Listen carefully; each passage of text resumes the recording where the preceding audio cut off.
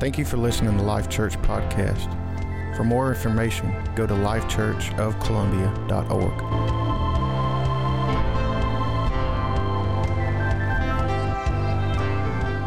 All right, let's go to work.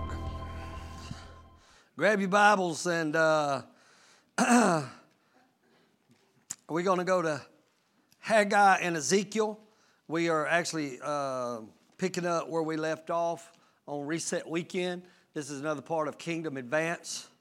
Tomorrow night, I'm really excited about more than even tonight. Tonight's very foundational, but tomorrow night, I'm going to be reaching into the hearts of laity and leadership, and we're really going to tear down some things and break some cycles, because God told me to start building strong men and women, because we can't be strong out there if we're not strong in here.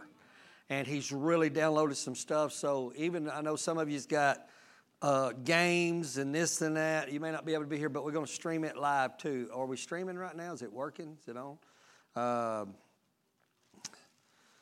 So you'll be able to catch it, because I don't want you to miss it. And I believe God's going to begin to unfold some kingdom realities and revelations between now and January. I'm telling you, we're going into 2020, a transformed, changed, governmental, ruling, reigning ecclesia. So it's really important. I know we do Bible studies and we do our preachings and stuff. I need you to understand that we're in a special time. And it's the acceptable time that I preached this morning. That things maybe that didn't stick last time, that you heard it, they're going to stick this time. And maybe they didn't produce the fullness of what you've heard before. We're in a season to where they're going to produce in your life. So I'm telling you, you ought to be taking notes. You ought to be jotting something down so that you can remember this. I told you before, probably if sermons are being preached that you don't take home and pray through, you probably don't get out of that revelation what you could have. I want to encourage you, write down something to remind you what was taught so you can go into prayer time and start praying that revelation into you. Okay, Haggai, chapter number 1. Wow, where'd that come from?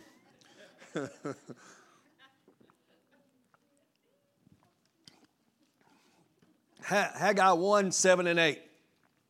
Thus saith the Lord of hosts, consider your ways. We're in that reset right now. We're just in Kingdom Advance phase. But to me, reset is us stopping and considering our ways. What are we doing? How are we doing it? Are we being successful at it? Or are we just going through religious routines just to maintain some type of religious stability? So we're stopping to consider our ways, and that's what we're going to do tonight with some of the topics I'm about to cover. Consider your ways. Go up to the mountain. Somebody say, go up. That's so important, and I'm going to do more teaching on that going up to the mountain. The mountain represents the high place, that spiritual place, the supernatural place. Go up to the mountain, bring wood, and build the house. This is God telling them how to build His house. And He said, when you go to the mountain, when you go to the high place, when you get your material from the high place of prayer, fasting, seeking the face of God into that realm with God, look what He says. If you'll go to the mountain, if you'll bring wood, if you'll build the house, I will take pleasure in it, and I will be glorified, says the Lord. Sometimes what religion does is try to help you be self-satisfied to where you're just satisfied with yourself. Amen. But true Christianity is all about bringing glory to God. So God said, I want you to be build a house not that you're satisfied with or it caters to who you are, but one that I can take pleasure in and one I can be glorified in. I don't know about y'all, but, you know, I'm over that hill, I guess they say. And I don't know if it's got something to do with my age, but my cry to God is, I want to be a part of a church who's impacting nations. How about you? I want to be a part of a church that's turning our community upside down. I don't want to maintain a group of people until Jesus comes. That's the way I pray. So I know He's downloading this stuff in me. So I need you to remember that scripture. Go to the mountain, get the wood, come back and build my house. I'm going to take pleasure in it, and I'm going to be glorified in it, says the Lord. Okay, go with me to Ezekiel 36. For you that took notes in the last class, you know I'm reading the same scriptures. Ezekiel 36, 1 through 3. You may say, well, you know, I'm not a note taker. I'm telling you, I never was either. I challenge you, and especially since Cherish has started teaching. She pours out so much stuff, I couldn't remember it all. So I began to take notes. You'll be so surprised how much this will help you if you will. Ezekiel 36, 1 through 4 says, And thou, son of man, prophesy to the mountains of Israel and say, You mountains of Israel, hear the word of the Lord. You understand he's talking about the church. Amen. Prophesy to the church. If y'all pray with us on Sunday morning, you're going to hear me. I'm prophesying into this body when I pray. I'm speaking into this body. Verse number 2. Thus saith the Lord, because the enemy has said against you, Aha, even the ancient high places are ours in possession. Therefore, prophesy and say, Thus saith the Lord God, because they have made you desolate and swallowed you up on every side, that you may be a possession unto the residue of the heathen, and you are taken up in the lips of the talkers and are an infamy of the people. I don't want to be negative tonight, but I'm telling you, the church is bearing a bad reputation. And it's up to somebody to turn it. Why? Not so we can be made famous, but so God can be made famous. Amen. People drive through communities, and every church has got a stigma nearly. You know, well, this one goes on there, this one goes on there. I am determined to cut the head off of that thing. Are y'all with me? That we're a body of Christ to where I can tell you about, they drive by and say, matter of fact, one of the prophets says they're going to drive by and say, look at that place. It's flourishing like the Garden of Eden. That's the glory of God. That's what I want to be a part of. 4, therefore you mountains of Israel, hear the word of the Lord. I'm going to run back through this even though I taught this. He said the devil is actually saying, Aha, we have taken their ancient high places in our possession. The word aha is a statement of ridicule. That when the enemy says aha, it's a mockery to you. The other thing it's a statement of surprise. So it's almost if the enemy is surprised that we gave up our high places so easy. Okay? And we're going to start naming some of them. Some things that are very important that we build this foundation with. He said, Aha, I have taken their ancient high places. Ancient as opposed to old means that thing that is enduring. Ancient means, in other words, that thing that is eternal. It's not talking about something that's old. It's talking about something that's eternal. It never gets old. It's never outdated. It's always relevant. It's always requisite in every generation. There's some things that churches do as tradition. That tradition usually will die out because it's not relevant to the next younger generation. But we want to build a church on things that are eternal that never die out. They're relevant from generation to after generation after generation. And that's the struggle of churches sometimes in growing. We don't understand the difference between being relevant and being real. And we think we got to compromise foundational truths to be relevant to our society. We'll always be changing externally, but what we build the kingdom on never changes. The truth of God's word, the Spirit of the living God. Are you following me? So that's the things we're going to deal with today. He said, Aha, we've taken their ancient high places. High places is an elevated place of honor. This is going to be important for where we're going. It's something that is sacred.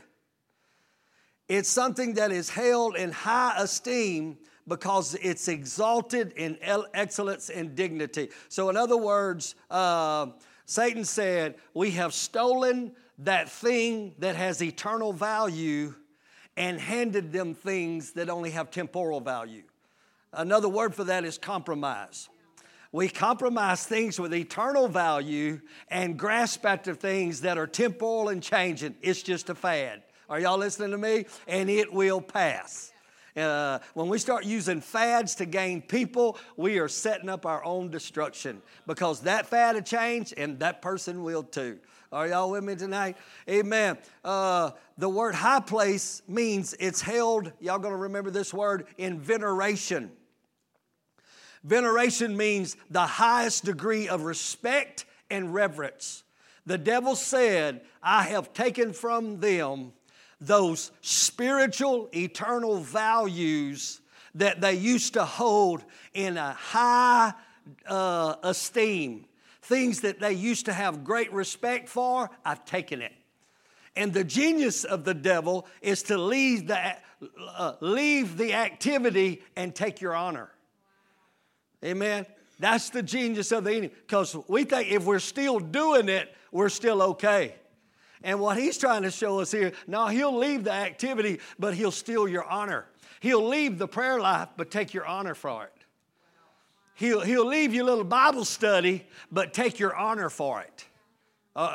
You might know what I'm talking about? And it's called religion. And God said, that's not the house I'm pleased in, and it's not the house I can be glorified in. And then prayer becomes works. Fasting just becomes activity. We're going to get into that, of what that looks like. I need you to catch that. So the devil said, aha, I've taken their high places of, their ancient high places, their places of veneration. I've stolen a degree of awe from them. This is important right here. Has the devil stolen our awe in our worship services? Think about it. I think we all could say probably, as individuals and corporately.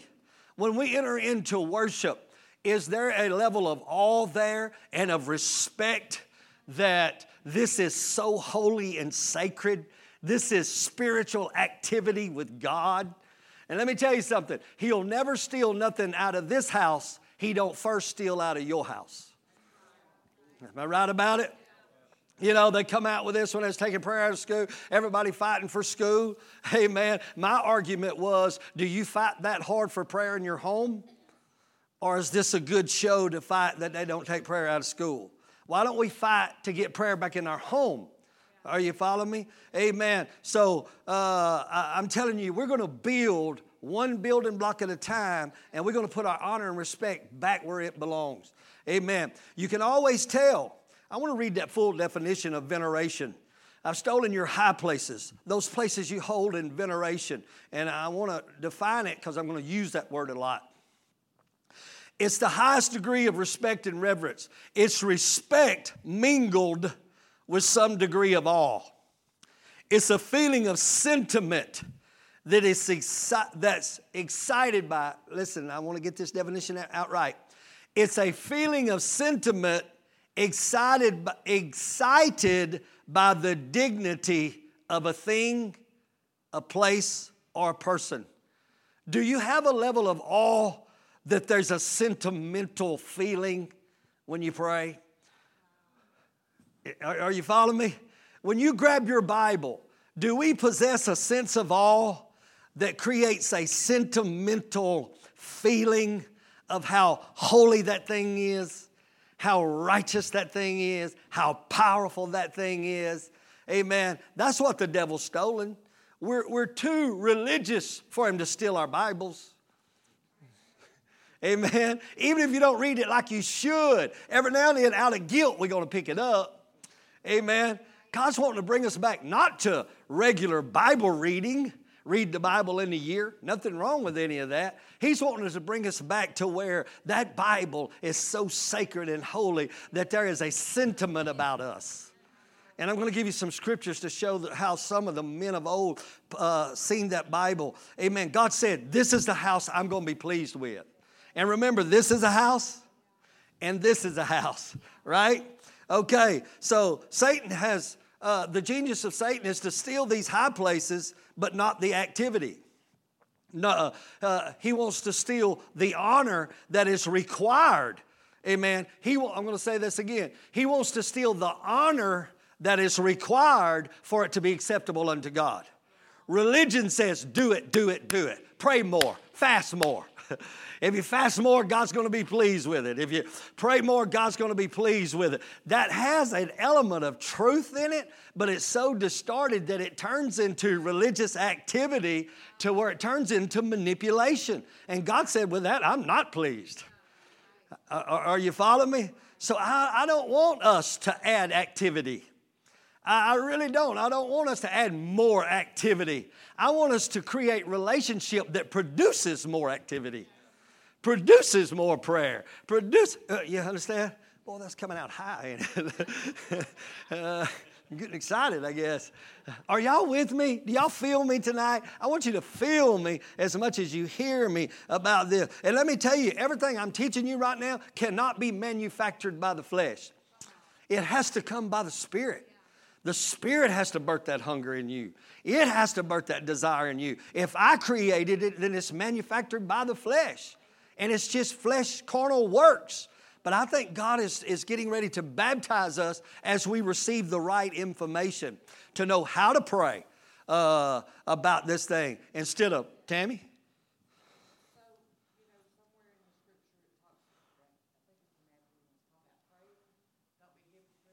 Yeah.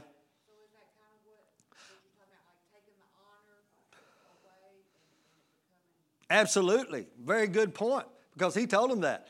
He said, you like to pray to be seen. You know, you pray here and there. They're doing the right thing, but from a wrong platform. You know, from a wrong motive. But we think it's so a badge of spirituality. You know, when God says, I don't want that. Because our God's about relationship. And that's what I wanted to boil back down for Life Church. So it's the genius of the enemy to leave the activity, but take the veneration, take the passion and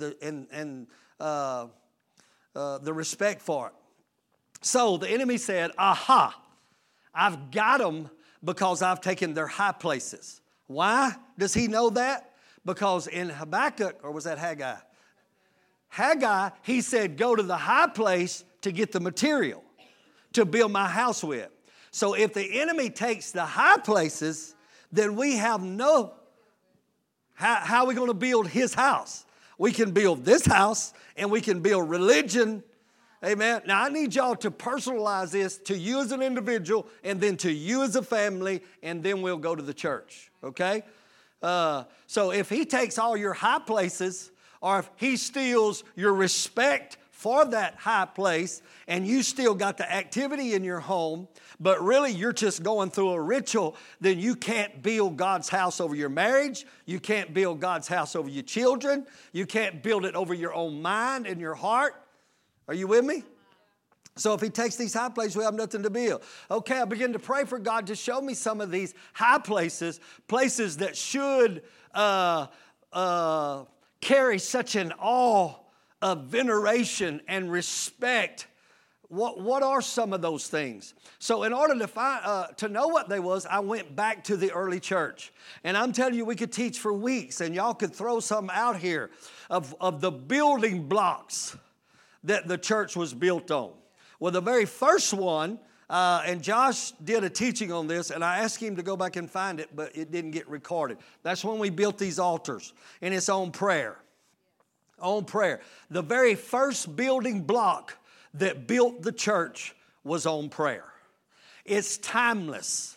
It don't get old. Are you listening to me? It's the most eternal spiritual thing you'll ever do. Hence, it's the hardest thing you'll do. Can I just get somebody to say amen? Why? Because it's contrary to your flesh, and it's so spiritual by nature. There's nothing about you that really wants to get pulled into prayer. Now, for you that's deeper in prayer, you'll find out that you become spiritual enough that your spirit will pull you into prayer. Okay? But until you get to that place, there is a battle. There is a kingdom of heaven suffering violence, and the violent take it by force, because everything in your five senses does not want to pray.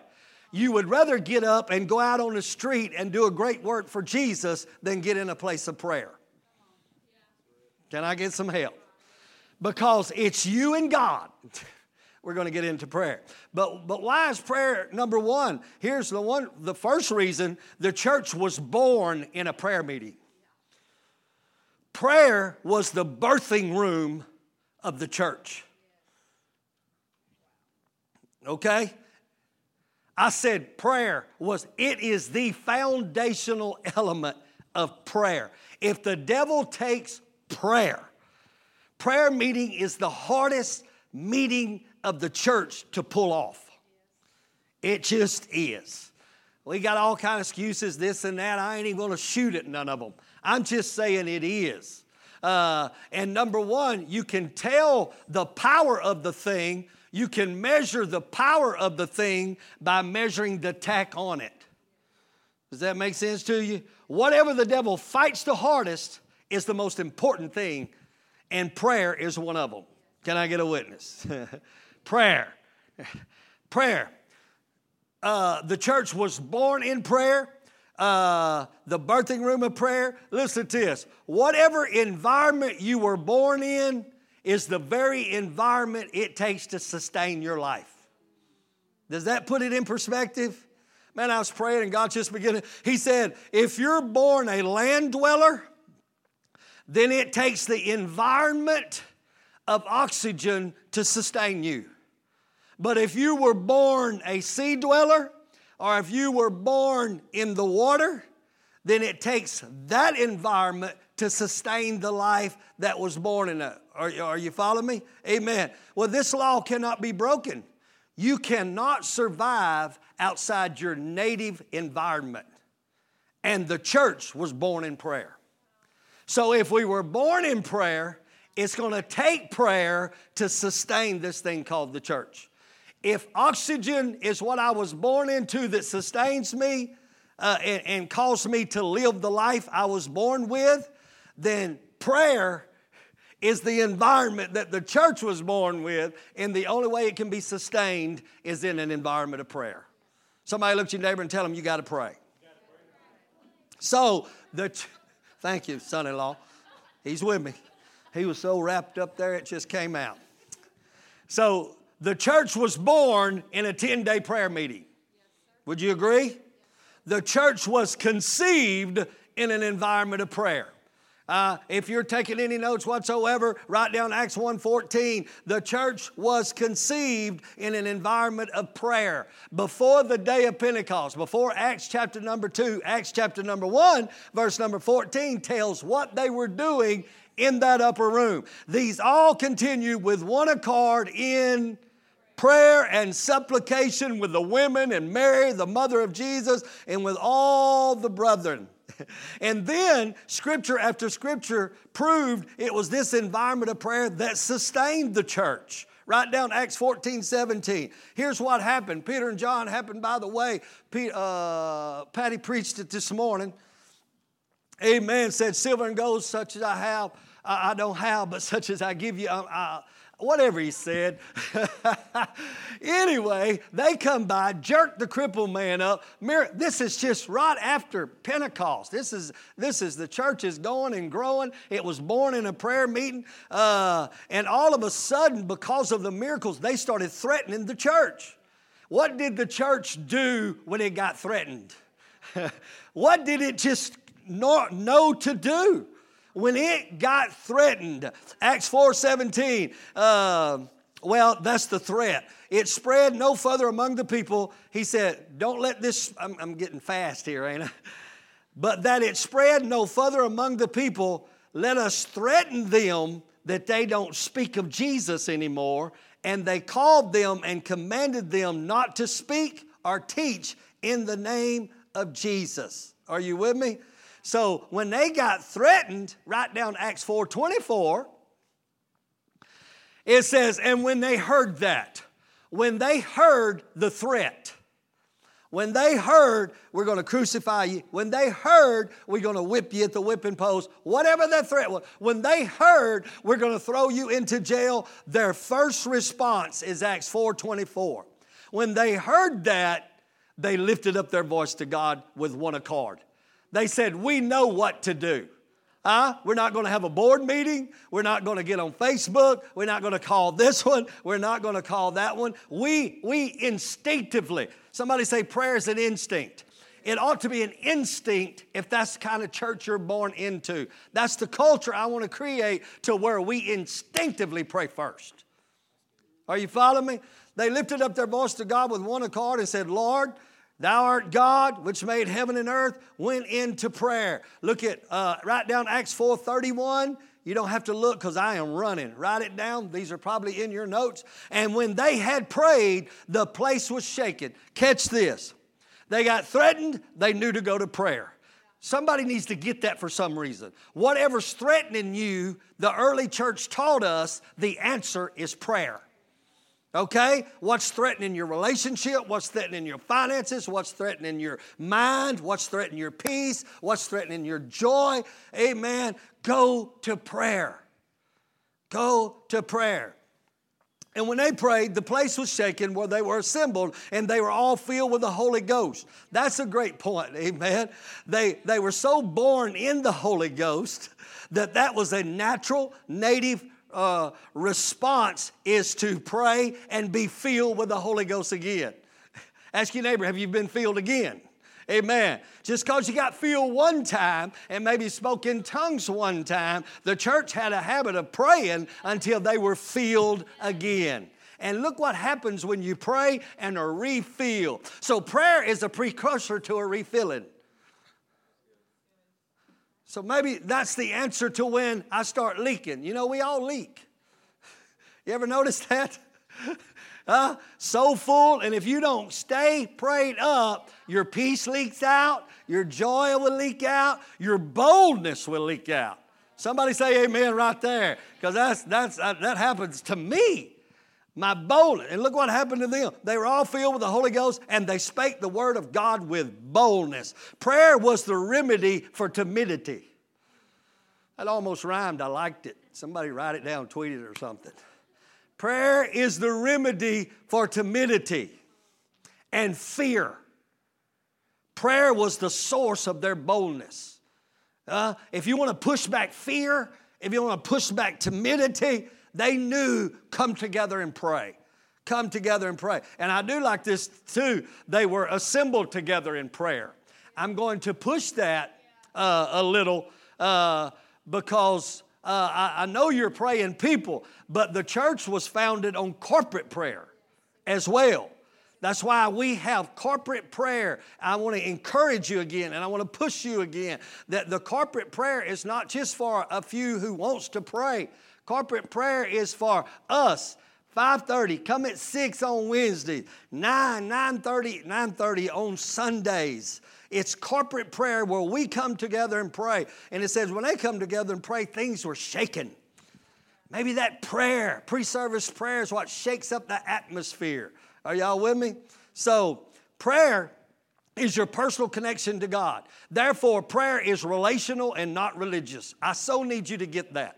If prayer is, what is prayer? Prayer is your personal connection to God. Therefore, prayer is relational and not religious. The devil don't care if you pray religiously. It does not change you. It doesn't change you. I don't know how to teach something so spiritual. No.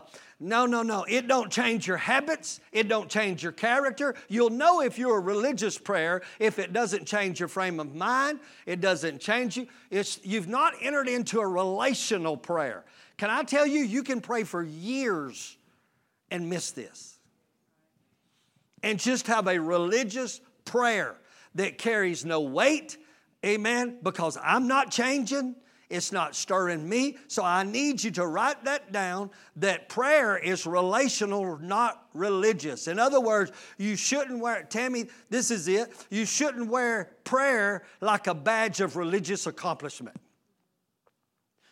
You know? And sometimes that's what prayer turns into. You know, well, I prayed. I prayed 30 minutes or I pray an hour a day. Amen. You can't never pray enough. Pray 4 hours a day if you can. Amen. But if we don't get it coming from a relational perspective, a 20-minute relational prayer is better than a 3-hour religious prayer. To where I'm just wearing a badge and boy, I got it in and I must be spiritual. Am I making any sense to y'all? I just want it to be so clear to you because, I don't want to put a time limit on prayer that you need to pray this long. The only time we got anything, Jesus said, could you not tarry with me 1 hour? He stayed 3 hours and expected 1 hour out of them. He prayed all night. We're going to go through that. But I just want us to get back to praying a prayer that's not religious, it's relational. But I will say this, relationships can't be built on a whim. It does take time to build a relationship. And another thing a relationship can't be built on is a to-do list. If my prayer is, okay, here's what I want you to do. That's not much intercourse. And we're going to go a little deeper in that. Amen. So you shouldn't wear prayer like a badge of religious accomplishment, but rather prayer is a privilege of a personal relationship with God. If you'll just slow down and go into prayer with this thought, things may start changing for you in prayer. I know they will. So, in other words, you can no more have a relationship with God without prayer than you can have a relationship with a spouse or a friend without communication. And the greater the communication, the greater the friendship. The deeper the communication, the deeper the friendship. You know, you got friends that are acquaintances, right? And then you got friends on a deeper level. And there's some things you talk to friends on a deeper level about that you're not finna talk to an acquaintance about. Are you following me? Amen. Still friends. Well, how you doing? Good. And then there's others that, man, I need to share what I'm going through. I need to. Why? Because you've built something with that individual. How? With time spent. If you're going to build this type of relationship with God, you're going to have to spend time with God. Not public time with God. Private time with the Lord. Sometimes you may just have to sit and be quiet. Sometimes you may just need to create an environment of honor and give Him time to talk to you. If you pray with me very much, I'm loud, and I'm just going to be loud. And I pray in the Holy Ghost. I pray in the Spirit. But while I'm praying in the Spirit, my mind's receiving from God. My mind's in neutral. You understand? But sometimes, this is the thing about relationship. I can't draw you a picture of how your relationship's supposed to look. If I did, it would be following rules. Have you noticed the Old Testament is full of worship services? They named the instruments. They named the singers. They named the praise team. It's all laid out there. In the New Testament, there's not one worship service. You have no clue in the New Testament what God expects out of you out of worship. You want to know why? Because the Old Testament was about religion. The New Testament is about relationship. And when it comes to relationship, it's a personal experience with our God. Are you following me? So He wants it to be real coming from you. We know we ought to lift our hands. We know we can lift our voices. We know all of these things. But God wants you to have your relationship with God. So don't let nobody condemn you over it. But also, don't let nobody outdo you in it. Yeah, I meant that. It just come out, but I meant it. Nobody's going to love Him like I love Him. You hear me? I want Him. I want to get so close to Him. I got to go. Relationship/communication is a unique activity. Think of this in prayer. And then I need to go on because we done talked about prayer. But relationship/communication. The reason I'm saying that is you cannot separate relationship from communication. How can you have a relationship with anybody you don't communicate with? Or if you do, it's superficial. You ever get in superficial conversation? They're just right off the top, buddy. I'm just getting through here. I'm really done talking to you, but, Are y'all following me? Y'all do that, don't you? Am I the only one? It's just so shallow. And then you get to struggling. Come on now, listen to me. Then you get to struggling of things to say. Don't you hate it when you got an acquaintance and you're talking and you run out of something to say and they run out of something to say and you just go, oh, it's hot out here. That's what a lot of prayer lives look like. Why? Because I haven't cultivated that relationship. And then here's what I found out with me and my wife. My wife's not a talker. I'm not a talker. Somebody says, yeah, the devil is a liar. I'm not. We can drive 4 hours without saying anything. We can. But you know what? It's okay. We're not uncomfortable. Why? Are you hearing me? We're connected.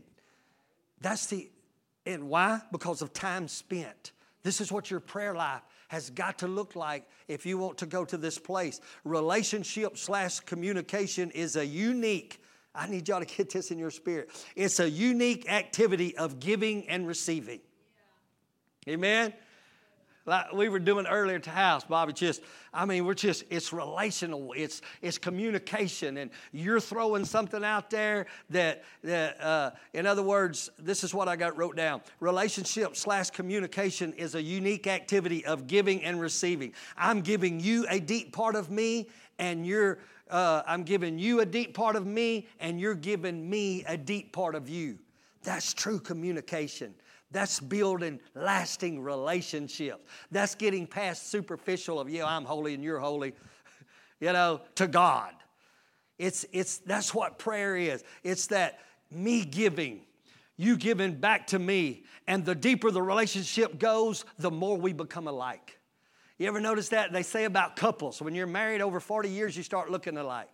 Oh, my Lord, Beth, I'll pray for you. Bless your heart. Tammy, I'll pray for you. Amen. But you may not start looking alike, but you start thinking alike. Can I get a witness from you that's been married several years? Because you become so part of one another, because you spent so much time giving and taking. You just know them. They're a part of you, and you just take on the same habits. Are y'all listening to me? This is the same with the privilege of prayer. I'm giving an intimate part of me to God, and God is given to me an intimate part of Himself. And as a result of genuine prayer, I'm becoming more like God. Oh, my God, that's what prayer is supposed to do. Because I'm giving into Him that vulnerable self of me. That's why prayer is uncomfortable. It makes you vulnerable. I used to be uncomfortable with corporate prayer, but I just don't care no more. If you're just in it with me, then let's go with it. If not, I can't help it. I just want to pour everything I'm out to Him. And what's happening to me even more now than ever, He keeps pouring into me. And I come out of prayer changed. Paul said, I'm praying in the Holy Ghost and mysteries are being revealed to me. It's like when I'm praying in the Holy Ghost, God is downloading His nature in me. Are y'all listening to me? All this only happens in prayer. This don't happen in good preaching. I'm just saying, it don't happen in good worship to this degree. Amen? There's always impartation on their level there, but this level of prayer is to where I got a scripture for it. I'm becoming more like Him because I hang out with Him. Did you know your accent is a product of your geographical location? Me and Patty was in California buying some shoes, and we were talking to that lady. She's a Californian, bless her heart. She said, y'all must be from Texas. We don't realize it, but we talk like where we're from. Are you following? You start taking on the characteristics of it. 2 Corinthians 3:18 says, the more we hang out with Jesus, something happens supernaturally, and you start taking on His character. Can I help somebody right now? Are y'all with me tonight? If you understand the power of prayer, 2 Corinthians 3:18 is what I just said. If you understand the prayer, you can quit praying to be nice. You can quit praying to have mercy. You can quit begging God to have more grace. If you just hang out with Him, it starts becoming who you are. And you ain't got to walk around saying, I'm going to be forgiven today. I'm going to show mercy today. If you just had a prayer closet to where you spent time with Him, I want to teach a lesson on natural response. That we ought to become so much like Him that my natural response is to forgive you. Not I have to wrestle with it. That religion wrestles with it and makes it happen. But if I learn how to pray, I become so much like Him. I don't have to fight these thoughts all the time. That I take on the mind of Jesus. And I don't even have to wear blinders as a man around beautiful women. Got quiet right there. You understand what I'm saying? Because I start seeing them as the daughters of God. And my sisters, you want to know why the worship leader's running off with a pastor and all this garbage you hear? No prayer. Amen. Because if we was prayer and if we was really family, it would be like me running off with my sister. I want to teach that too. Amen. I don't lust. I got a beautiful sister. Her name's Tracy. She's just as pretty as she can be, but I don't lust after her. Why? Because she's a sister to me. This is what prayer builds. It builds family. It builds... You hear me? And there's so many things we wouldn't even have to fight or pray about if we understood the unique capability of just prayer. Just hanging out with God. That's why it's called the fruit of the Spirit. You know what fruit is? Fruit is a product of a relationship between soil and tree. Amen? It ain't like that tree is saying, I'm telling you, I'm begging for apples. I'm begging for apples. Apples, you're coming on me today in the name of Jesus. Are y'all listening to me? I'm telling you, you're going to produce apples if it kills me. Amen? No, it's a relationship between a root and a dirt. And all of a sudden, apples pop out. That's the church. God says, I'm pleased with that church. And in that church, I'm glorified. And you know what? Then they can tie you to a whipping post and beat you beyond recognition, and you'll never deny your Lord and Savior Jesus Christ. It is a disgrace to our King to persuade people to stay saved. Did y'all catch that? It's an insult to the pulpit to preach. Don't quit God. Don't go back. Don't forsake God. Amen. It's an insult. We're missing something. We're missing something. We got to move on. This is the prayer, 2 Corinthians 3:18. But we all with an unveiled face as in a mirror beholding Jesus are changed into the same image from glory to glory. And here's the key, by the Spirit of God. Something spiritual happens. Well, isn't that a much better way of transformation than me gritting my teeth saying I'm going to walk straight? It is so much better just to get a prayer life and come out saying, I can't walk any other way. No wonder 1 John said, if you have the seed of God in you, you can't sin. That's ridiculous. It's an insult to our King to have to teach, don't sin, when it ought to be a natural response of a man who's in love with Jesus. It would be the same as every morning when I leave the house, my wife grabbing me by the ears and looking me in the face and saying, do not run around on me today. What kind of relationship? You know what I'm saying? And we have Bible classes and everything else to teach you not to run around on Jesus. It's because we've lost a high place called prayer. Amen. That you couldn't line enough stuff out there that tempts me because I'm in love. Because I have a relationship. Okay, let's move on. No wonder Jesus said, Luke 18:1, if you want to write that down, it's in your notes. Men ought always to pray and not to faint. Somebody say, Jesus said that. Jesus said, men ought always to pray and not to faint. The word faint means to become weeble.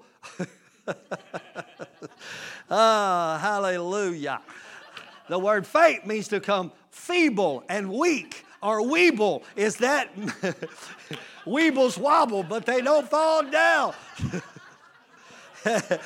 Men ought always to pray and not to faint.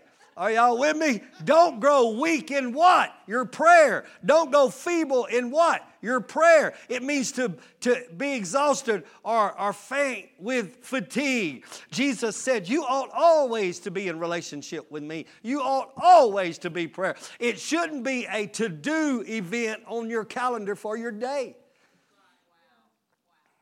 He said, men ought always to pray. The Passion Translation says, keep praying and never stop. That's Brian Simmons for you. Just keep praying and never stop. Amen. You know what that's really saying? Now that you know that prayer is relational, not religious, always be in relationship with me. That's what that scripture's saying. Always be in relationship with me. It's hard for me to run around on my wife if I'm always in relationship with her or away from her. I'm always in relationship with her. Are y'all getting this tonight? You're always in relationship because you're always in a spirit of relational contact to God. Okay, it goes on. The church was born in prayer, and the church's response to Peter being put in prison was prayer. And what's amazing, while they were in corporate prayer, somebody say corporate prayer. While they were praying, angels was working. What if we could see what's going on in the atmosphere? And I love this scene. They're in a corporate prayer meeting because Peter gets thrown in jail. And while they're praying, an angel's kicking Peter in the side. You got anybody out there you need Jesus to kick? I do. They're asleep in sin. And I need an angel to go kick them in the side and wake them up inside and spiritually. And in corporate prayer, what if we come together in corporate prayer and we could just see that God is sending angels based on what the church was doing behind closed doors. And when Peter stood up, chains fell off of him. They prayed long enough to get him out of chains. Doors were being opened because they were praying. We talked about it last week. I got to go on, but Jesus' prayer life says, in the morning, rising up a great while before day, Jesus went into a solitary place and there prayed. I harp on this a lot, and I'm going to continue to do it. Amen. We've reduced prayer to mixing something real holy with something common. In other words, our prayer lives sometimes consist of only when I'm doing other activity, driving to work, going somewhere. Well, I ain't got nothing else to do. I might as well pray. Are you following me? Amen. Think about relationship. If that's the only thing I did with her, that because I don't have anything else to do, I'll spend some time with you. What about sacrificial devotion? What about giving up some of my time because I want to be with you? Trying to bring back the building blocks of the church. Jesus departed into a solitary place. There he prayed. Anybody know what solitary means? Huh? What does solitary mean? As an adjective, it means done or existing alone. Alone. No, that's enough. It's that place where you're alone with God. There's corporate prayer. Okay, I'll take over here, Siri. It's that place where you're alone with God. Jesus had to get alone with God. Don't you think we need to? To where I'm not sharing my secret place with other drivers. I'm not sharing it with anything or anybody else. Just me and him. Luke 5:16. And often Jesus withdrew himself into the wilderness and prayed. Somebody shout, withdrew. Sometimes you've got to withdraw yourself. You got to pull yourself out of society and publicity and public to find yourself a place to pray. Amen. I remember when Lacey lived beside me before they moved down to Egypt. Allah. I walk and pray, and I'm out here by my secret place, and I would see her over on her back porch rocking, and I would hear going after God. Kids were running all around. I said, my God, how in the world she operate? But that was her place. You understand what I'm saying? If you never withdraw your place, withdraw yourself, you're robbing yourself from a deeper relationship with Jesus Christ. I can't say it no plainer than that. Prayer shouldn't just be in public place or when someone's looking or someone's watching. Luke 6:12. He came to pass in those days, he went into a mountain to pray, and Jesus prayed all night long. That's in your Bible. If Jesus thought there was such a value on prayer, how have we lost our veneration and the importance of prayer?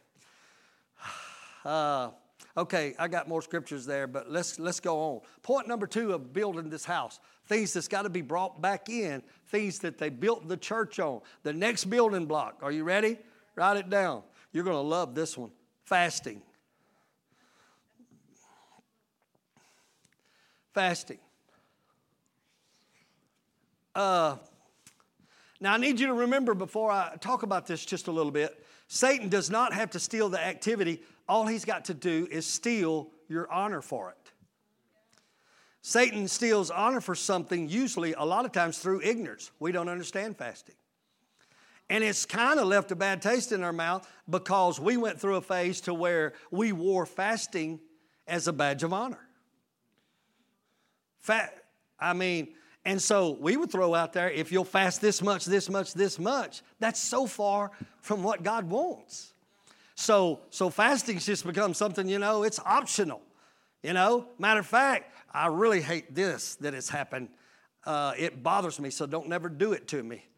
To call fasting religious.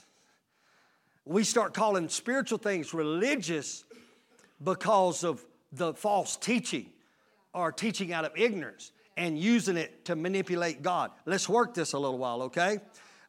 When fasting becomes an element of manipulation or a badge of spirituality or some toll we pay so God will listen to us, we've missed the power and privilege of of fasting. Did you catch all that? It's just a toll I'm paying God. I don't know what it means, but if I pay enough of it, I think God's going to hear me. That's so far from what fasting is supposed to be. But shallow preachers get up and say, fast, just fast, just fast, And so through ignorance, you can't have veneration for something you don't understand. Matter of fact, you'll run from it. Or you'll try it, but if I don't have the proper honor for what I'm trying, I'll wear out on it. Are y'all with me? Anybody else know what I'm talking about? You know what? What's the point? I'm the type of guy, if I'm not doing something that I know will produce an end, I'm not real interested. I can't stay interested. I can't stay committed. I believe that's why people can't stay committed to prayer, because I really can't see this producing the end. I'm just going to try to do enough of it. And then the question of how much is enough? 2 days a week? 3 days a week? 40 days? Then will God hear me? Are y'all with me? Let's try to get it right tonight, because that's one of the sacred building blocks that the church was built on. I can prove it to you by Scripture. So Satan has stolen this from us through lack of understanding. And I'm going to repeat myself again. But when it becomes an element of manipulation, I think that's the biggest thing. That somehow in our mind we think we're going to manipulate God because I fasted for Him to do something for me. The first question is, why would you have to manipulate a father to do for you what He wanted to do for you in the first place? And if you can really receive deep theology, why would you want to manipulate a father who's already done what you're needing Him to do for you? Let's work that just a little bit. Are y'all following me now on fasting? So actually,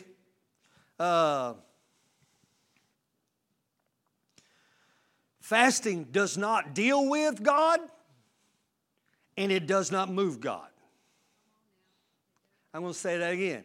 Fasting don't even deal with God. Prayer is dealing with God. But fasting don't deal with God, and it don't move God.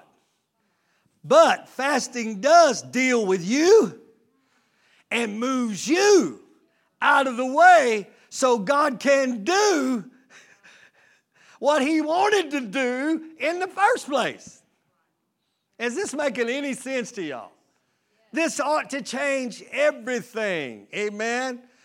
I'm going to say that again. Fasting does not deal with or move God. Fasting deals with me and moves me out of God's way so He can do what He wanted to do in the first place before you fasted. Well, help me understand the purpose here. Okay? I will. Listen to me. The devil is... I love that song y'all sing. I don't remember any songs, but I remember one line in one song, that God has no rival. He has no rival. God don't have an enemy. Are you understanding? He don't even have an enemy. There's nothing that can even touch Him. He's so powerful, He don't have an enemy. Because an enemy is fruitless to God. He can't touch God. He can't do anything to God. Well, let me bring that down to you. The devil is not my greatest enemy. I am my greatest enemy. That's really real. I am my greatest enemy. The devil gets a credit for a whole lot of stuff he did not do, I did. I self-sabotage more than the devil sabotages me. Oh, I need y'all to get this. Amen. So the enemy is enemy. Are you following me? Now, there's spiritual warfare, and I believe in all that, and we need to know more about it. But if we'll just understand what fasting was. Actually, fasting does nothing to the devil. So fasting's not dealing with God, and fasting is not dealing with the devil. Fasting is about you. It's dealing with you. Fasting, in other words, what's it dealing with? My feelings, my emotions, my faulty mindsets.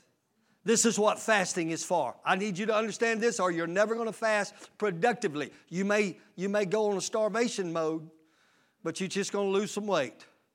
Yippee. Praise God for that. So fasting is designed to deal with the soulish part of me. That part of me that is tempted to doubt, that part of me that is tempted to be skeptical, that's what fasting is designed to deal with. It deals with me. It's an all-out war against your flesh. That's what fasting is. It's taking a stand and saying, I'm going to practice saying no to me. Pushing your plate back is practice of you saying no to you. And the greatest power, greater is a man who can control his spirit than he that can take a city. That's the word of God, amen. That's a strong man that can say no to me. The majority of your problems is because you can't say no to you. Can't say no to your mind, can't say no to your mouth, can't say no to your ears. Are y'all listening to me? This is what fasting is designed for. It's to train you and to subdue you, not God. Oh, help me make it clear. So fasting purges my spiritual senses. Fasting purges my spiritual senses that have been diluted by me.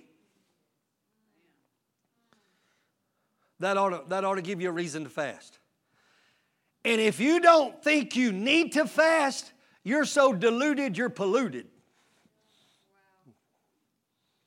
If you don't think you need to fast, when Jesus, I'm going to prove it, if he had to fast, if the first church had to fast over every decision, every move they fasted over. Why? Because it purges my senses so I hear better, I see better, I make better decisions, I'm more sensitive to the environment of that other world called the spiritual world. Why? Because as I decrease, he increases.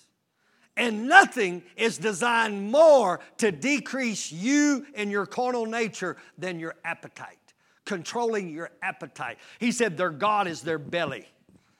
We're controlled by carnal appetites.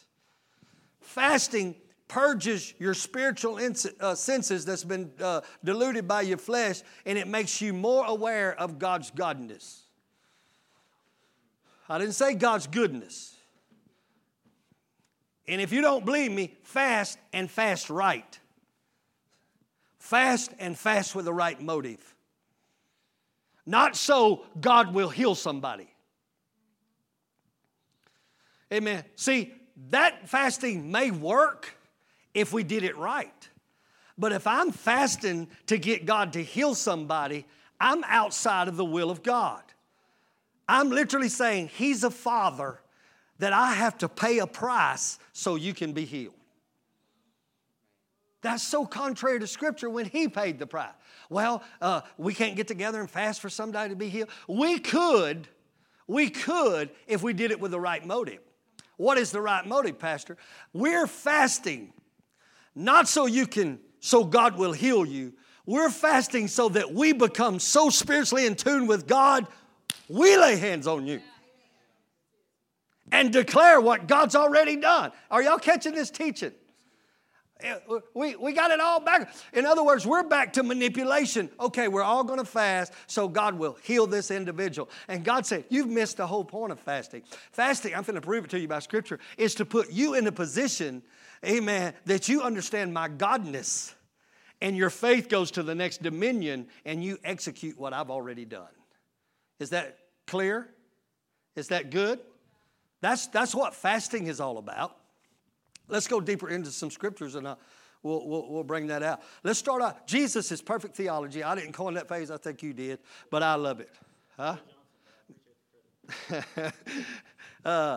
He's perfect theology. So everything on our building, we're building God's house again, right? We started with prayer. We slipped into fasting. So let's see what's the scriptural references to that prayer that holds up this doctrine of fasting. Matthew 4, 1 and 2. Just write it down. It says, Jesus was led up into the wilderness to be tempted of the devil. And when he had fasted 40 days and 40 nights, he got hungry. Well, that's revelation. Huh? Jesus, our Savior, the Master, had to fast. He fasted for 40 days, 40 nights. Write down Matthew 6, 16. Here's what Jesus said. These are the words of Christ. Matthew 6, 16 through 18. Moreover, when you fast. So really, Jesus didn't teach them to fast. They were in such a culture of fasting that they were going to fast. So Jesus said, if you're going to fast, let's do it right. Okay? So he didn't have to teach you ought to fast. Jesus said, moreover, when you fast, do not be like the hypocrites. Sad countenance. They disfigured their faces that they may appear unto men to fasting. That they could walk around and say, I'm fasting. Do you see the narcissism in that? Huh? I want people to know I'm sacrificing. We don't understand what fasting's all about, do we? We're promoting the flesh we're supposed to be destroying with the very object that we're doing, fasting. Did you hear what I said? We're puffing up something that's supposed to be dying because I'm sacrificing for God. And God said, eat. You ain't doing me no good. You go get you a hamburger, dude. So they disfigure their faces that they may appear unto men to fast. He said, I tell you what, you got your reward. You know what your reward was for fasting? Somebody walked off and said, wow, they're not eating today. That's your reward. Wow, they must be spiritual. They're not eating today. I don't want that reward. How about you? I don't need that reward. I need the reward of a flesh that died and a spirit who went to the next level. Okay? That's what fasting does. 17 says, but you, he said, don't fast like them hypocrites. But you, when you fast, anoint your head, wash your face. In other words, what that's talking about is that's what they do with, he said, just act like you've been eating. You know? Just act like you go right on like you ain't doing nothing. Nobody knows, but you are crucifying your flesh. Verse 18, that you appear unto men to fast. Let me back up, 17. But you, when you fast, anoint your head, wash your face, that thou may appear not unto men to fast, so they don't even know you're making this sacrifice to God, but unto your Father. Oh, he said, if you're going to do it, let's do it right. He said, but your Father, which sees you in secret, is going to reward you openly. Now, which reward do you want? Somebody to walk off and say, wow, they're spiritual, they're not eating today. Or do you want God to see what you're doing in the secret place and reward you openly by allowing supernatural things to flow out of you? That they could see your good works and glorify the Father that's in heaven. Here's another one for you. Matthew 9, 14. 15. Then came to him the disciples of John, saying, why do we the Pharisees fast often, but your disciples are not fasting? See, they were in a culture of fasting. They understood the culture. And Jesus said, can the children of the bridegroom mourn as long as the bridegroom is with them? He said, there's no need for them to fast. I'm right here. I'm right here with them. They're just following me. They're my little sheep. They're little ducks following me. But look what he said. He said, but the day will come when the bridegroom is taken away from them, and then they will fast. Are you following me? That's us, y'all, because he's gone, right? He said, when I'm gone, they will begin fasting. Write down this, Matthew 17, 19 through 21. Then the disciples came to Jesus apart and said, here's the biggie. Why they tried to cast out a devil and was unsuccessful. Y'all remember that story? They couldn't get the job done. They had done a lot of things, but they had stepped into a dimension, like I preached this morning, that they could not handle. And said, man, we done, same thing we were doing on that level is not working on this level. But what I love about his disciples, when they got apart, they said, why couldn't we cast this out? This is the problem I have with the church. We're not having these meetings, and we're not stopping and saying, why ain't this working? I have a problem with that. Pride will shut your mouth and won't let you ask questions. We can't get right answers if we don't have right questions. And if I can't get bogged down in that. They said, why couldn't we cast him out? And Jesus said unto them, because of your unbelief. Tie these two together now. Because of your unbelief. For verily I say unto you, if you has the faith of a grain of mustard seed, you shall say to this mountain, remove hence to yonder place, and it shall be removed, and nothing shall be impossible to you. However, this kind, are you following me? There is a dimension that we're wanting to step into. Right? Till we deal with this kind. You can deal with this kind on the level you're on now. But I'm trying to pull you into a greater dimension. And I preached it this morning. You can't operate on greater dimension on same level of devotion. Okay? So catch this. However, this kind goes out only by prayer and fasting. Now what was his first statement when they said, why couldn't we do this? Because of your unbelief. So what does fasting do? It attacks, it's designed, thank you, to destroy everything carnal about me. My doubts, my insecurities. Are you following me? Amen. Some of you may be too confident to fast.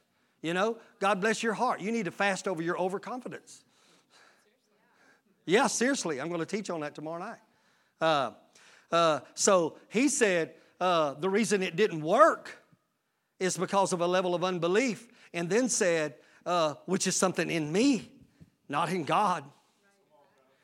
It's not in God, it's in me. He says, so the only way to deal with that deep root that stopped you from operating on a level to set a young man free is your unbelief. And he said, the only way you can operate on this level is prayer, okay, but fasting with it. Amen. This is why we should fast. Can I move on and get away from this topic? There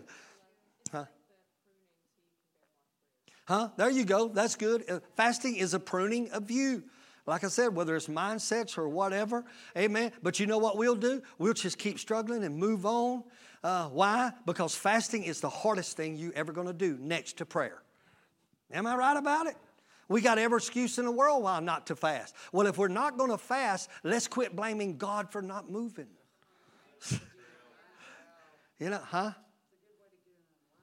Oh, yes, I thought about your word there, Sister Griffin. Tammy's saying, I love it, fasting aligns us with the will of God. Because Jesus wouldn't have cast the devil out of the boy if it wasn't God's will. So it was God's will from the beginning. The disciples just had too much of them to get the job done. So I love that. Look at it that way. Put that in your note. Fasting is aligning my spirit with the will of God. This stuff here ought to start raising. Am I raising the value of fasting yet with the word? That's my goal, is to raise veneration for fasting. Amen. And we can come up with all kind of excuses. Isn't it amazing how many excuses we can come up with not to fast? Am I the only one? Have you ever noticed tomorrow is always a better day to fast? Isn't that crazy? Tomorrow, I'm going to fast. Until 12 o'clock. You know what? I think I'll eat today. Me and her just had this conversation. I think I'm going to go ahead and eat, because, yeah, baby, cook me some bacon too. That word unbelief right there is the same unbelief he used in Mark when he went to his hometown. And because of a lack of awe and wonder, he didn't do many miracles, but he accredited it as unbelief. That's the same word right here in Matthew. And you said prayer and fasting doesn't do anything to God. It does something to us. And you were talking about awe and wonder a while ago. Good. It brings a restoration Restores all in wonder. That's so good. So we're finna start fasting, right? But we're not religiously going to start starving ourselves. We're finna go to praying, right? But we're not religiously going to throw together prayer meetings. Are y'all with me tonight? No, we're going to pray for God to raise the value, the awe, and the wonder of it so that it produces what it's supposed to produce in our lives. And then, I promise you, when we break through, the momentum is going to be momentous. Yeah, that worked. Did it work? Thank you. No? Okay. Bliss liked it. I'm with you. Are you following me? Once you break through, it's something you gravitate to. It's like you tie into something that works. Because how many has had failure in fasting? How many have failure in prayer? The disciples did. But they came to the right source and says, we want to know why. Are y'all listening to the revelation I'm pouring out tonight? And I'm just using Jesus to tell us why. So now the question is, what are we going to do with it? This is kingdom advance. We're going to use it. But I got to drop this in here before we quit our class tonight. Okay, we see how Jesus fasts, and then he told us your unbelief's robbing you, and the only thing going to take care of that is the prayer and mixed with fasting. That also tells me there's some things that can be handled with prayer. But then there's some things that only comes by fasting. Why? Not because God has to be persuaded, because I got to line myself up. Oh, God, I'm so glad y'all are such an awesome class. But let's look at the church. Write these scriptures down. Acts 13, 1 through 3. Now, they were in the church that was Antioch, certain prophets and teachers. Listen, I'm just showing you the importance of prayer in different avenues, okay, of why this church cannot be built. God's church cannot be built properly unless we take back the high places from the devil. And one of them is fasting. Listen at the early church, Acts chapter 1, 13. Now there were in the church that was Antioch certain prophets and teachers, as Barnabas, Simeon, that was called Niger, Lucius, Cyrene, Manaen, which had been brought up with Herod the Tetrarch, and Saul. Verse number 2. And they ministered to the Lord and fasted. And look what happened. That's Acts 13, 1 through 3. I love this, and they ministered to the Lord. I should have broke that down, and we should teach on that. They was ministering to the Lord. You ministers, who are you ministering to? Are you ministering to a crowd? Are you ministering to a person? What if our whole theme was, I'm ministering to the Lord? I wonder if that would change your ministry. I wonder if you would put more value on it. I wonder if we would. I got to go. As they ministered to the Lord and fasted. Look what happened. Verse number 2. And the Holy Ghost said. I wonder how much the Holy Ghost wants to say, but he can't speak to carnal ears. He needs ears that's been hewn and molded by fasting. Spiritual ears. Oh my God, thank God for an early church that understood the power of it. And the Holy Ghost said, separate me, Barnabas and Saul, for the work whereunto I called them. How in the world did that happen? Was it an audible voice? Y'all ever read the Bible like this? This is crazy. They prayed and fasted, and the Holy Ghost said, I called Saul and Barnabas, send them out. Amen. We don't have to vote on it. We don't have to get anybody's permission. They just prayed and fasted, and God said, send these two men. What kind of direction does the Holy Ghost have for you that you have missed because you wouldn't mix fasting with your prayer? We just wanted an easy direction, easy instruction. But they sacrificed their flesh. Amen. You ever say, I'm not hearing from God? Maybe I'm answering your questions why we're not hearing from God on the level they heard from God. Huh? Maybe you got some type of little prayer life but have no fasting life whatsoever. Is there a realm out there? Yes, there is. That I can tap into with my spirit if I wasn't so full of flesh. Hey, he said, Ida Boshata. My God, I feel the Holy Ghost moving in here. He's raising the value of fasting right now. Are y'all feeling it? They separate me, Paul. Look at verse number 3. And when they had fasted and prayed, they laid their hands on them and sent them away. Here wasn't no flippy at here, you go over there. You know, I'm trying to send you to Texas to get in a church over there. And this, that. No, they prayed and fasted over things. They got the will of God, and then they laid hands on them. This is how they ran the church. Are y'all following me? This is how the church was run. We don't need no committee meeting to decide. Let's pray. Well, that's so out of our culture. Huh? What do we ought to be doing in the church? Let's pray and see what the Holy Spirit says. I practiced this in the church. Y'all know I went and spent the whole week of July, did apostolic work with the church down there in Texas that was just needing structure. And we established some elders. I called them into a prayer meeting, and God said, try it. Try it. In the middle of prayer, I stopped and began to ask them, what is the Holy Spirit saying to you? God began to speak and established order that they're building on right now because of what the Holy Ghost said. Are y'all following me? He wants to talk to you. He wants to speak to us. He wants to iron out problems. He wants to give you creative ideas. He wants to, but maybe it's our lack of fasting that's robbing us. Okay, move on. Write down Acts 14, 21 through 23. I'm just showing you what the church was built on. And if we don't bring it back, we can't build the house. I'm taking that high place back in my life, and it's already changing my life. It is, I promise you.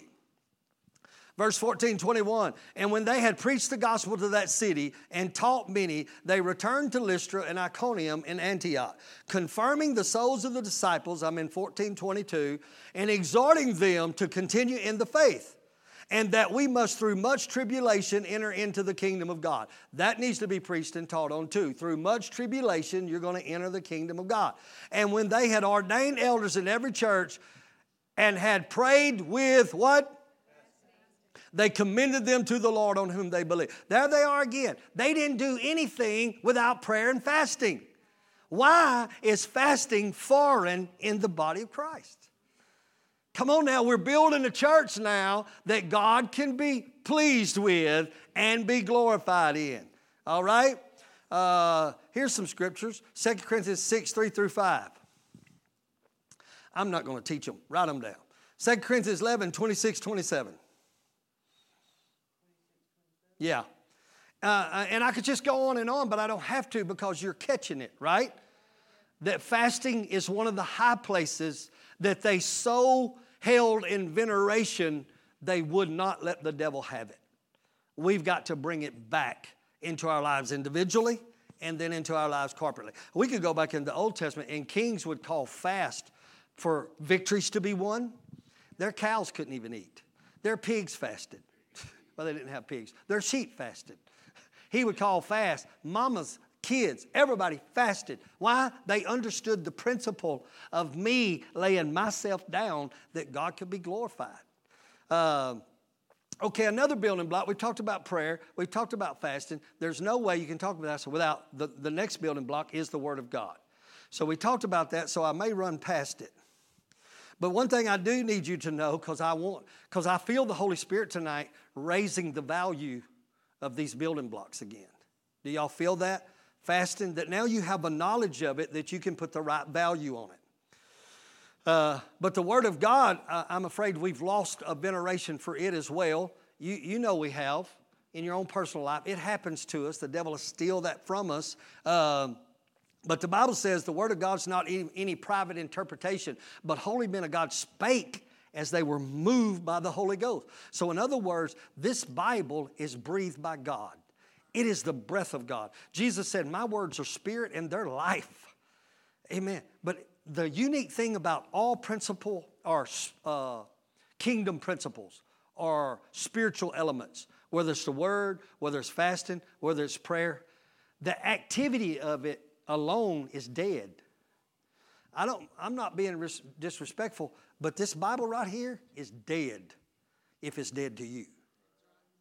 You understand what I'm saying? If it's just something you do religiously, you might as well read the Reader's Digest. Is that legal, Lord, to say that? But really, you understand what I'm saying? So in other words, we got to get out of this mode of, I'm just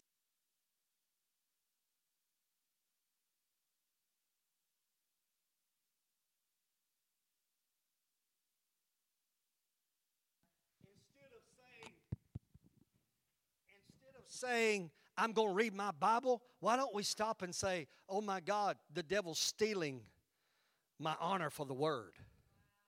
Are you following me? Let your prayer change. Don't just go on like nothing happened. My battery probably died. Don't worry about it.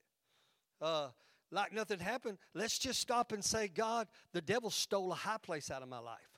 And I don't want to struggle reading your word. Come on, let's just get real right now.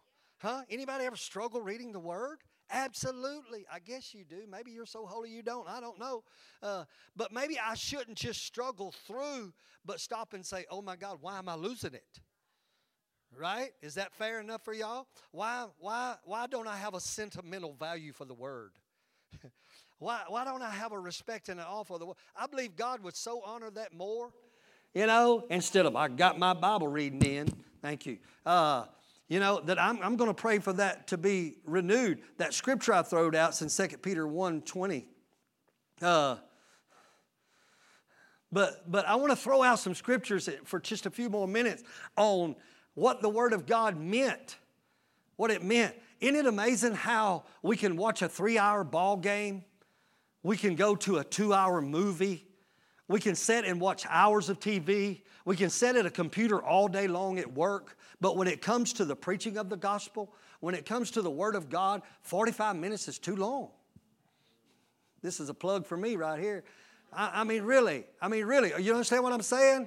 My God, is He going to shut up? I mean, really, come on, y'all. Let's think about this. Is it because we haven't stopped and considered our ways? Have we? Wait a minute. If I valued this, you want me to tell you how much, and I'm just helping you as your pastor. You want me to tell you how much you put on the Word? Amen. I want to ask you a question. Who's your favorite preacher outside of me? I didn't mean that narcissistically. No, really. Who do you listen to outside of me? Who's another preacher you've tapped into? What's another TV preacher you love? What's iPods are you tying into? Yeah, that's it. Podcast. Really, are y'all going with me? Are you flowing with me? Amen. Or do you just hear the word preached when you come to this house? Huh? It'll show you. Yeah, isn't it? It will. It'll show. This ain't condemnation now. You understand what I'm saying? It's during the week. Do you ever have a desire to hear a word? Huh? It'll start showing you. And what I found, the more I pour into me, the more I want of it. You'll see, the more you feed this spirit. Jody, I believe that's what's contributing to your success. 6 years of terrible addiction you couldn't break, in and out, up and down. But when you came back saying, man, I found this preacher that I love, I knew right then you're headed in the right direction. I feel conviction slipping into this building right now. And I want you to embrace it, not condemnation of God. It's legal right now to say, God, is there something wrong with me? It's legal to say it right now. That I'm not hungry. The first thing he said, or when he started preaching the principles of the kingdom, blessed are those who have a hunger for the things of God, because they're going to be filled. Amen. Stir up that appetite to where the word being preached, being sang. Why ride down the road and listen to a bunch of stuff that's feeding your carnal when you can be riding down the road listening to something that's stirring up a new sense of value for the things that are feeding your spirit? Are y'all feeling my heart? This is in no wise any condemnation, but it'll start bringing a reality check to your life of, amen, why do you just go to church, and hear preaching on a Sunday? Why am I having trouble with my word? He said, Job said, write this down, 23 and 12. He said, neither have I gone back from your commandment of your lips, and I have esteemed the words of your mouth more than my necessary food. He said, this is how important your word is to me. I'm not there yet. Are you? I esteem your word more somebody say necessary. Necessary than my food. Maybe it's the lack of the realization of the necessity has robbed our value. Did I say that right? If we understood how necessary it was, maybe we would put a higher value on it. That's what I was trying to say. It's just a Bible. We're just supposed to read it. Oh, God's doing something in this class tonight. Maybe not to everybody, but somebody's catching it with me. Amen. Jeremiah said, your 15, 16, write it down. Your words were found, I did eat them, and your word was the joy of my heart and the rejoicing of my heart. Does the Bible make you feel that way? I found your words. I ate them. I partook of them. That become my nourishment, and as a result, it was the joy and rejoicing of my heart. Golly, that's Old Testament, guys. 1 Peter 2:2, as newborn babies desire the sincere milk of the word. Why? That you may grow thereby. In other words, if you don't have the word, you can't grow. There's one that ought to raise the value. And your level and magnitude of growth is based upon the level and magnitude of intake. So if the word makes me grow spiritually, then my spirit can only grow at the same degree of the spiritual food I put in. He said, desire the sincere meal. I'm going to move on from that. But it actually breaks down, if you read Dr. Simmons, that the word unadulterated word actually breaks all the way down to the word antibiotic. That the word is literally an antibiotic that will deliver you of the disease of yourself. Did y'all catch that? The word of God is an antibiotic that will deliver you of the terrible, fatal disease of yourself. Because it's contrary to you. It's sharper than any two-edged sword. It brings division between flesh and spirit. That's what the word does. I got to quit. Y'all are getting tired. I've got 2 or 3 more. The next one I was going to talk about is presence. This is another building block that has to come back to the house of God. Just write it down. Presence. The other one was going to be worship, and I may come back to these. Kobe said, please, you're going to talk to us about fasting and prayer and ain't going to talk about presence? I will throw this out to you because it is still a little early, and we already know the Saints has won. Is that right, Jason? Did they do it? Oh, I know you know. Can I tell you something about presence? It's very important. Write it down. Why is presence so important? Because it was a fundamental, foundational truth that they refused to operate without it. We're going to go into some corporate prayers together. We're putting together the identity of Life Church, working with elders to be able to do that. We're going to teach that and we're going to pray on that. But one thing you're going to begin to pray together corporately is, God, we refuse to have another service without your presence. I ain't talking about hype. I'm not talking about preferism, if that's the word, preferences, where I get hickamajigs and chill bumps. I'm talking about a presence that brings conviction, a presence that brings repentance, a presence that brings healing, a presence that brings deliverance. This is so important that when they were going into the promised land, God said, I'm mad at y'all and I ain't going with y'all no more. I won't ride with y'all. He said, I will send an, ain't God something? I ain't going with you. I'll send you an angel, but I ain't hanging out with you. And Moses said, whoa. What if we become a church that said, we will not preach without presence. We will not pray without presence. We will not worship without presence. Amen. And when I say presence, we won't have to stand and say, the Lord is in this place. I've been praying. You got to put that little Shonda Pierce on it. Amen. I'm praying for a presence that 2-year-olds, 3-year-olds, 8 years old are standing there enamored by the presence of God, and nobody has to tell them. It's a culture that they come up with. That if we ever walk in here and it's not, we shut down. They lost one battle and they stopped and said, whoa.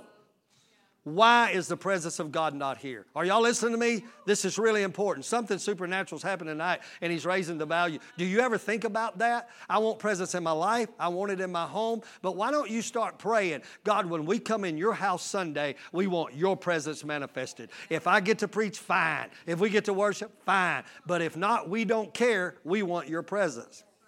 This is why Moses said, I don't even have scriptures for this. 2 reasons. Number 1, Psalm somewhere said, God inhabits the praises of His people. That word inhabits means enthroned. In other words, your worship builds the throne for the presence of King to sit on. I wonder what your chair looks like that you build If your worship is building the throne, I wonder what it looks like every Sunday morning with you sitting back there doing this. God's looking down at that little chair of yours.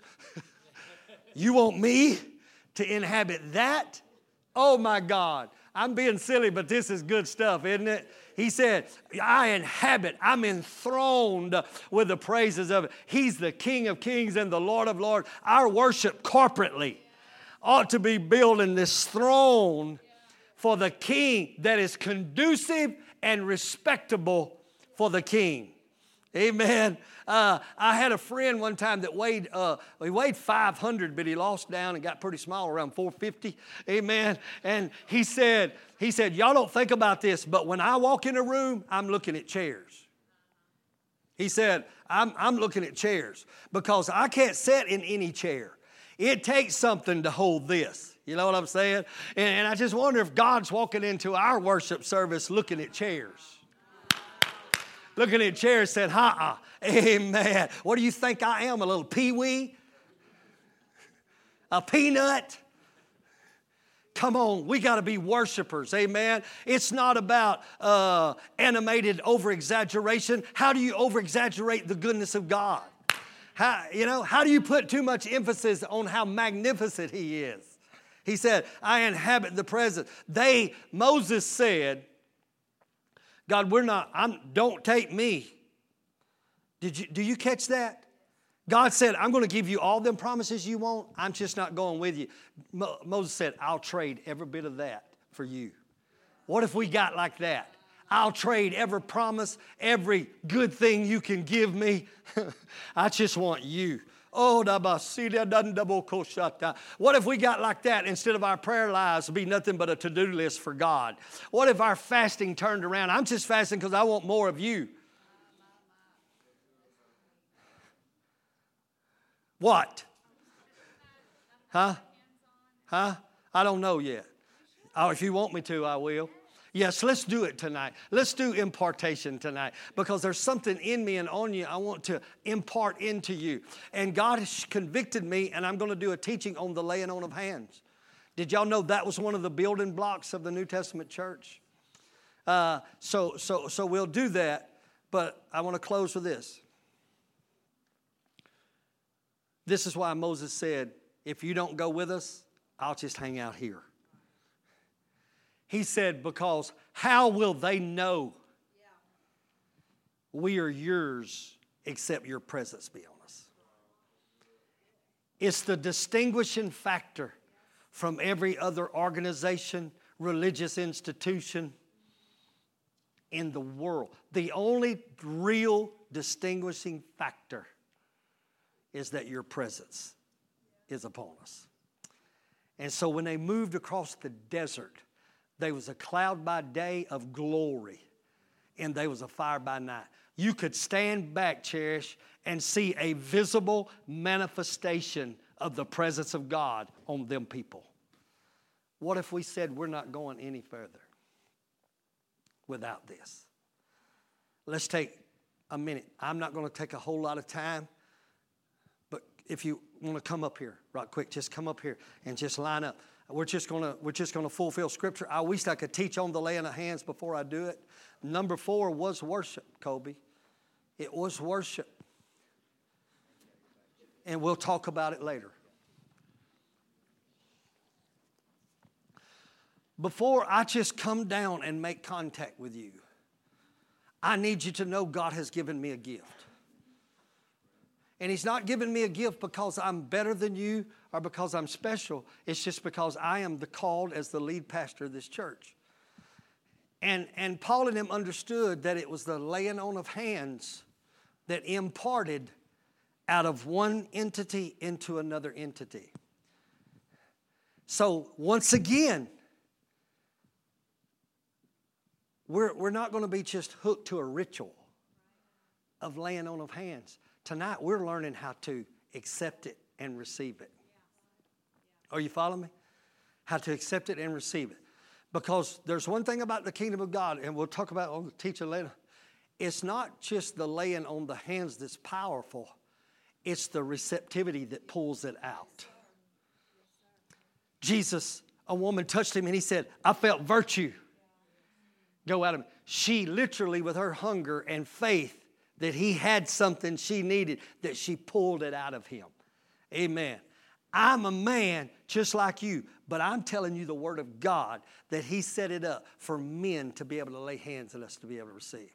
So tonight, what is our topic of laying on of hands and praying? Simply that God would restore a level of veneration for prayer, for fasting, for the word of God. Is that good? Are y'all with me? To where there's a new sentiment. Josh, you going to start some music? Just that seems to be the appropriate religious thing to do. So this is not so awkward. And we don't have to take a whole lot of time. I'm just going to start. And I want you right now, forget about me. I just need you to get the ground ready. God told me I'm going to gift you to impart. Not just a spoken word, but I'm going to gift you to impart. Father, I'm even going to use oil. Where's my anointing oil? Because that's scripture too. And we're bringing back all. I'm telling you. Pour a little bit in my hand. I'm telling you. This is kingdom advance. Kingdom advance. This church is advancing. We've done some of this stuff thousands of times, but it's changing right now. Father, I'm just touching them like the apostles did in the name of Jesus. Thank you for listening to Life Church Podcast. For more information, go to lifechurchofcolumbia.com.